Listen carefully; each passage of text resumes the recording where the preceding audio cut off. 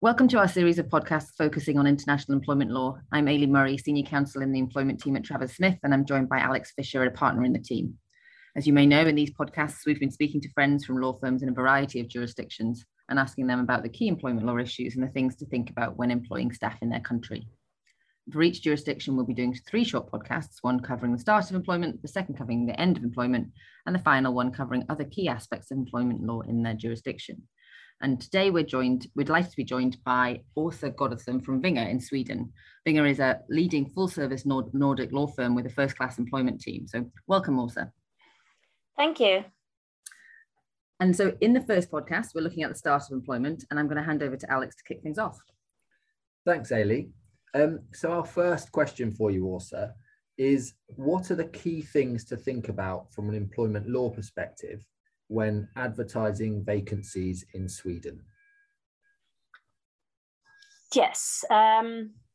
So to start with, perhaps before you would advertise a vacancy, is to consider whether anyone in the organization is entitled to priority to re-employment.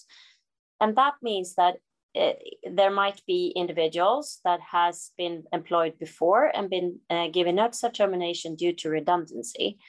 And those employees, if they are qualified, given that they have worked for 12 months or more before the redundancy, they have a priority to be re-employed during the notice period and for 9 months thereafter. And if that's the case, and the individual has qualifications for the position that is being advertised or the open vacancy, the individual should be, in fact, offered the role rather than it being advertised. And secondly, so when you do make an advertising of a vacancy, you should make sure that the advertiser in itself isn't discriminating, so that you're not saying that we prefer females or disabled employees do not bother. I mean, no one write this, of course, but to give you very clear examples, but that is also important. Otherwise, I would say that we don't have very much of applicable legislation for the advertisement itself. Another thing that is important to note when in a company with a collective bargaining agreement is that hiring a manager is a question that should be consulted before sort of the profile and the individual is chosen. Okay, brilliant. Thank you. Is there anything that employers should avoid asking candidates in Sweden? So people that are applying for the roles, is there anything that should be avoided? I mean, there is no prohibited questions, really. However, I guess, as many other countries would say, that questions that risk being seen or perceived as discriminating should be avoided. So asking a candidate whether she is pregnant is essentially fine, but the risk is that the candidate feels that the decision then to not go forward with that individual was based on the answer to that question. Of course, if the answer was yes. So we would instruct employers to avoid any such questions. Yeah, and that's very similar to here. That's exactly. Yeah. You just avoid those things. And we often see employers want to carry out kind of background checks and employee screening. Is that something that's usual practice or permitted in Sweden? Yeah, so it is permitted. I wouldn't say it is usual practice except for managers, so sort of management team, or perhaps only the CEO, and also depending on if it's a listed company, perhaps also sort of selecting people to the board could be subject to a background check, but it will become more usual. We're noticing that sort of day by day or week by week, actually, So more background screening and background checks will be carried out, definitely, and they are permitted. Okay, great. Perhaps one addition there, because when we review employment contracts drafts from the UK, we often see that the contract is, or an offer letter for that sake, is intended to be signed, and the background screening is then happening afterwards.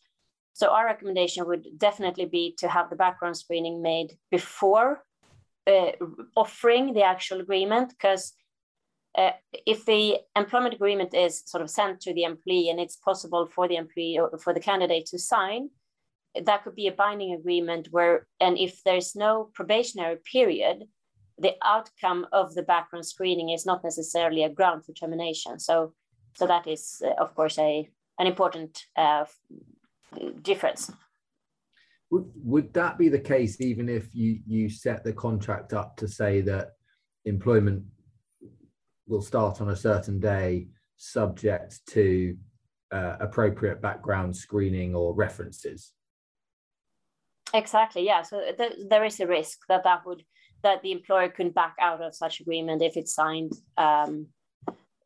due to the outcome. So if someone said that I have a driver's license and that individual is supposed to be driving at duty, of course, that knowing then that the employee doesn't have a driver's license would probably be cause for termination of the agreement. But typically there's other things, perhaps more from a soft perspective, or even criminal records, that is not necessarily a legal ground to sort of back away from a signed agreement.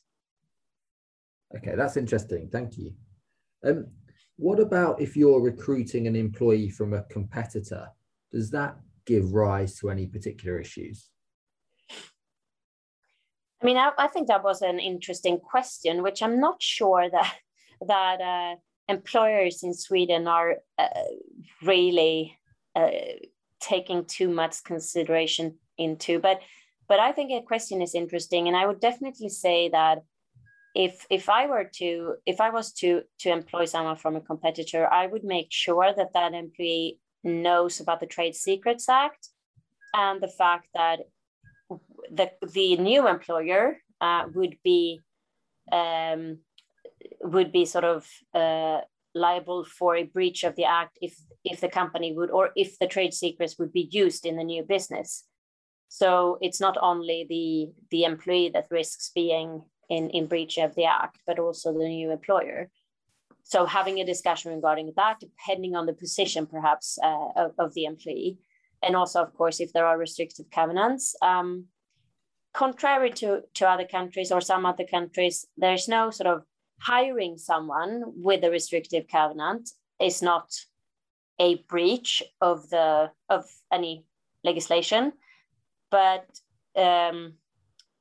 so it's possible to sign an employment agreement, and it is basically up to the employee to make sure that the employee doesn't say he or she can start before the end of their restrictive covenants, at the end of the restrictive covenant. So the employer really doesn't really sort of make any breach. However, what could be a potential liability is if the new employer says that, don't mind the restrictive covenants, we will pay any damages, or we will pay any liquidated damages. So you will not be in sort of a financial situation if we were to employ you. So come over, start working. That could be sort of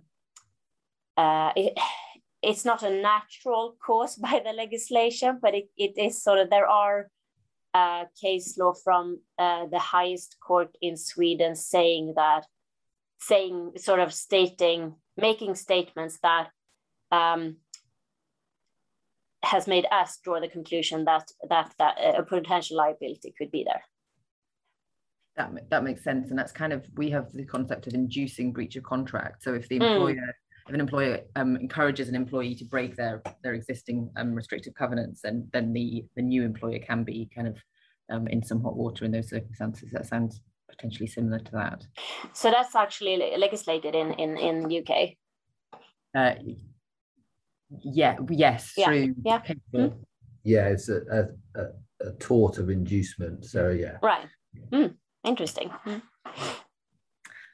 And so finally, once an employer has they've chosen their candidate, what do they need to be thinking about in relation to documenting the terms for that employment?